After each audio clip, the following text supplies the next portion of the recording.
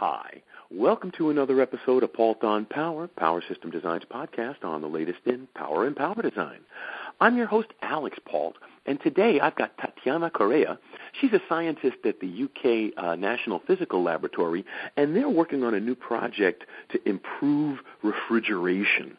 Now, that brought our attention up because obviously refrigeration is a big power area, and so I wanted to bring Tatiana on the show to explain what they're doing. So hi, Tatiana. Welcome to the show. Oh, thank you. Thanks for the invitation.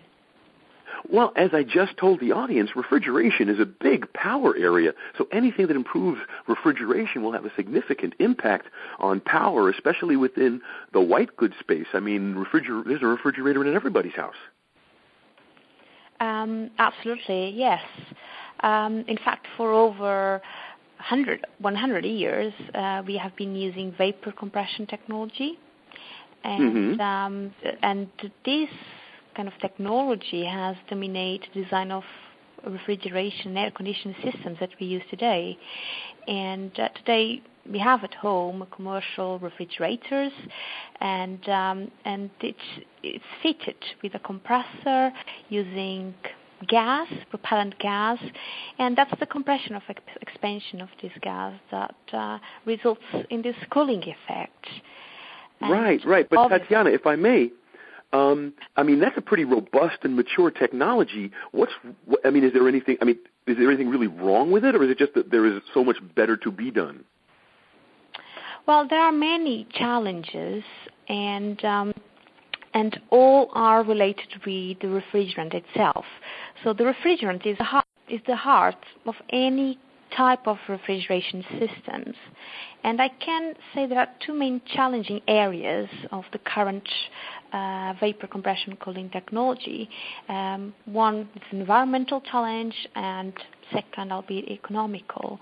So if I'll start to talk about what is wrong about vapor compression technology and what is the impact of environmental, we can think about that we are currently using refrigerants in vapor compression cooling that are based on freon gases or chlorofluorocarbons type of gas, and which, upon entering the atmosphere, it depletes the natural barrier against ultraviolet radiation, and because it strongly reacts with atmospheric ozone. And as we are all aware and we are all concerned about, the rise of ultraviolet radiation exposure leads to an increased rates of skin cancers and some other concerns regarding other type of public health. And so we have, for many years, we have put in a great deal of effort into developing new refrigeration techniques in order to expand the benefits of artificial cooling, but also to limit, maybe eliminate, and even hopefully reverse these disastrous environment consequences. And we have to think that refrigeration and air conditioning of residential and commercial usage represents 40% of the total EU 27 energy, and that also represents 36% of global warming emissions. So that's the main environmental challenge of existing cooling technology. But on the other hand, the energy consumed for cooling purposes also represents a share of 20 to 30% of the total household expenditure. So despite of great advances that have been made to improve efficiency of this current refrigeration technology, we are still spending a lot of money to cool. And, exactly. And there are also some increasing legal requirements for higher energy efficiency ratings of equipment and housing. And but this economic impact also extends to other industries, not just commercial or industrial refrigeration, but industries like electronics, even automotive, healthcare, and even for oil gas, in the oil gas sector. And because these industries rely on the development of new cooling technologies. that can easily be integrated and also can deliver high operation efficiencies.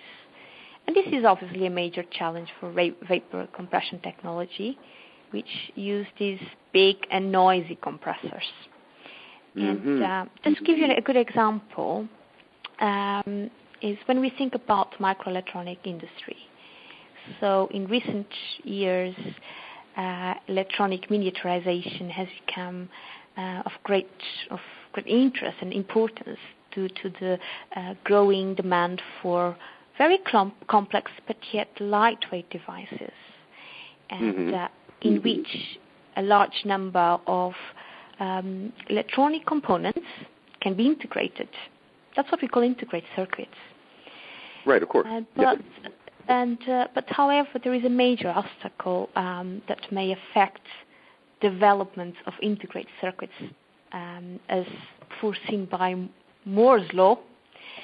Well, nowadays a chip may be comprised of thousands of components, and that results in heat generation throughout the whole chip, but also in very localized hotspots. Right. So if I may interject, Tatiana, what you're saying is that your technology, or the technology that you're researching, is not just going to impact household white goods; it'll actually also impact electronic cooling. Exactly. Yes. That's true. That's true. So we believe the future of some other industries, and namely integrated circuits, really relies on the development of more integrated and efficient refrigeration technology. Right. So what is the NPL doing in that direction? What does the project actually involve? Right. Okay. So just to give you a little bit of background on the stage of current of the electrochloric cooling technology. Sorry, Alexis, I think I should jump into what is electrochloric cooling. Or sure, you can give a little bit about it. I mean, some of our audience knows a little bit about it. You're talking about like Peltier coolers and such, correct? Okay. Yes, I can talk about. So still, what still in the context, what industries require at the moment in terms of cooling. In fact, I think overall, a wide industry demands for more, as I said, efficient, flexible, and environmentally friendly refrigeration technologies. Right. And hopefully to replace existing gas-based vapor compression cooling. And so liquids and solids become very attractive for cooling, not only because they have very higher mass density, and that makes for higher energy density, but also because they avoid the release of harmful gases, right? And in particular, solid-state refrigeration, and we are talking about thermoelectrics and even magnetic cooling, we believe that it can play a transformative role in the refrigeration sector because they can offer a very clean and efficient cooling solution. But despite the undoubtable and impressive developments that we have been witnessing for the last 6 decades or even more, these solid-state refrigerants are still, I'll say, a long way to fulfill this broad refrigeration market. Right. And the reason is because they encounter very limited commercial viability. Because, for instance, the case of thermoelectrics, they provide very low efficiency. Efficiency of current thermoelectric coolers can go up to 10-13%. And when we think about magnetic cooling, this is still a very expensive cooling technology because it requires very powerful, large, and expensive magnets. Mm-hmm. So that's why we thought that electrochloric cooling can tackle some of these challenges. And electrochloric cooling is the electrical analog of magnetic cooling and exploits the ability that some materials, a small family of materials, have to change their lattice cell volume, when an electric field is applied or removed. And this in turn results in a temperature change of the material. So that results in some cooling effect. And potentially, electrochloric cooling could be used for efficient refrigeration, for air conditioning, even for heat pumping, and even for conversion of heat flows into electrical power, so even for energy harvesting. Really? And, that's quite impressive. So, yes, and electrochloric coolers also have high efficiency, which is similar efficiencies as magnetic cooling, but can also offer additional benefits, such as can be more compact, can have less weight, and can be more easily integrated into a device. So I think, just to summarize, the main benefits of electrochloric cooling is that it's an environmentally friendly solution, can provide high efficiency. It is a cheap technology, can deliver large cooling power, does not require moving parts, and not even circulating liquids, and they can have very small size and flexible shape, which makes them promising for niche applications. Right. Now, Tatiana, what is the potential efficiency of the electrocaloric technology? The efficiency of electrochloric cooling has not been evaluated until so far, and the reason for that is that we never ever develop or test any electrochloric cooler.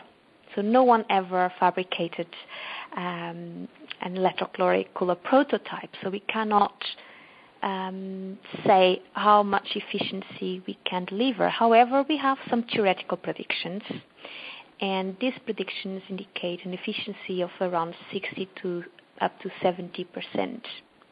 That's quite impressive. It is, when we compare with other solid-state coolers like thermoelectrics that can go only up to 10 to 13%.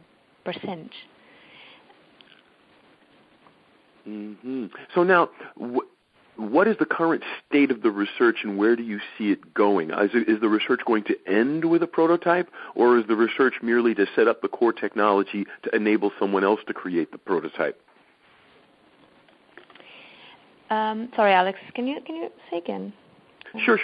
I was just saying, the research that the NPL is currently doing, will that research eventually end?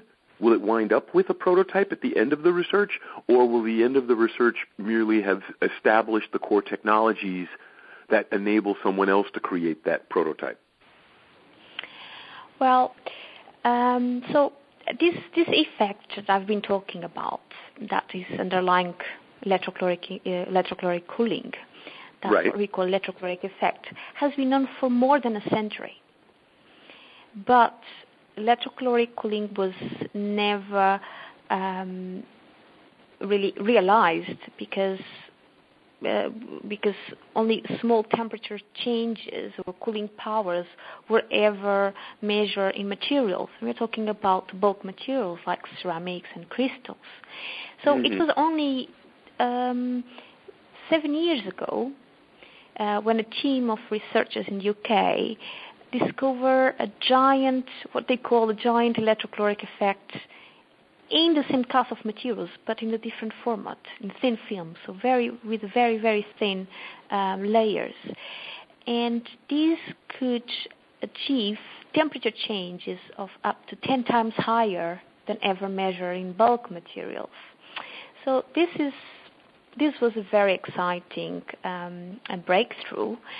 Nevertheless, exploitation of electrochloric effect for cooling applications, it's in its very early stages, and a number of fundamental and technical features need to be resolved. One is the development of new electrochloric materials. We need to develop new materials that can support the absorption of large amounts of heat from a cold reservoir at close to room temperatures. And this has been set as the most probably as a big priority within the scientific community, and we over the last 7 years we have witnessed an impressive progress in this area, whereby an improvement of electrochloric temperature change from 2.5 K in ceramics. We increased it up to 40 K in thin films, and all in 7 years. So this is very exciting, but very impressive. But however, all discrepancies are reported on electrochloric effect measure using either different measurement methods or even in different labs.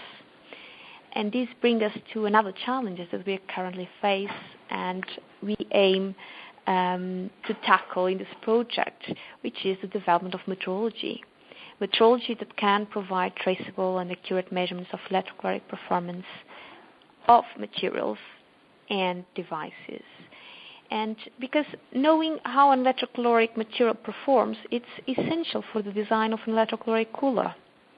Right. And also other aspects that need to be resolved in order to come up with the first electrochloric cooler prototype are the parts that enhance the efficiency of the heat dissipation during the thermal cycle that the cooler experiences. And this can include development of heat and cold sinks, but also heat switches. And that's something that we are also working on in this project that we just started, where we are optimizing the design of electrochloric cooler, and ultimately we will demonstrate the performance of the first electrochloric cooler prototype ever made. Very nice. And that's what we're all looking for, right? That's what you're looking for. Exactly, yes. So, Tatiana, I would love to have you talk more about this, but we unfortunately don't have that much time on the show, but I always let my guests have the last word. Do you have any final thoughts on this for our audience who are in the engineering community? So anything that you wanted to tell them about potential timelines, like how long do you think it might take for this to come to fruition? But just give us your final thoughts before we close out the episode. Sorry, you are talking thoughts about timing, or about how you feel, right? About how you feel how do you feel the research is coming, and how quickly do you think you may get some results? So, yes, we just started this new project to develop the first electrochloric cooler prototype ever, and this is a project that will last for 3 years. And after these 3 years, we hope to be reporting widely to the scientific and engineering community our new results. Excellent. And undoubtedly you're going to have some interim news before then. Yes, intermediate stages of this project include development of metrology to deliver accurate electrochloric and accurate and go back. No problem. Yes. So during the next 3 years, and probably in the next year, we will be developing and demonstrate metrology to deliver accurate direct measurement of electrochloric effect in bulk materials, but also in thin films. Very nice. And I think it's going to be very important, as you pointed out. If this technology does achieve its goals, it's going to radically change the way we cool things, and it'll also directly impact, since you point out it can be used as a board-level cooling, it will also significantly impact device performance, I imagine. Yes, I mean, electrochloric cooling has many benefits against other cooling technologies, and we believe that will penetrate the wide cooling market, not just commercial industrial refrigeration, but it will also support the development of other new industries, like I mentioned, automotive. I can, as an example, cooling technologies have been set as very important in the design of hybrid electric vehicles, mainly to cool down power electronics, which is operate at very high temperatures. So it's not just we will change the electrochloric cooling can change the refrigeration cooling, but it will also support the development of new industries and sectors. I agree, Tatiana. So, Tatiana, thank you so much for taking the time and telling us about this.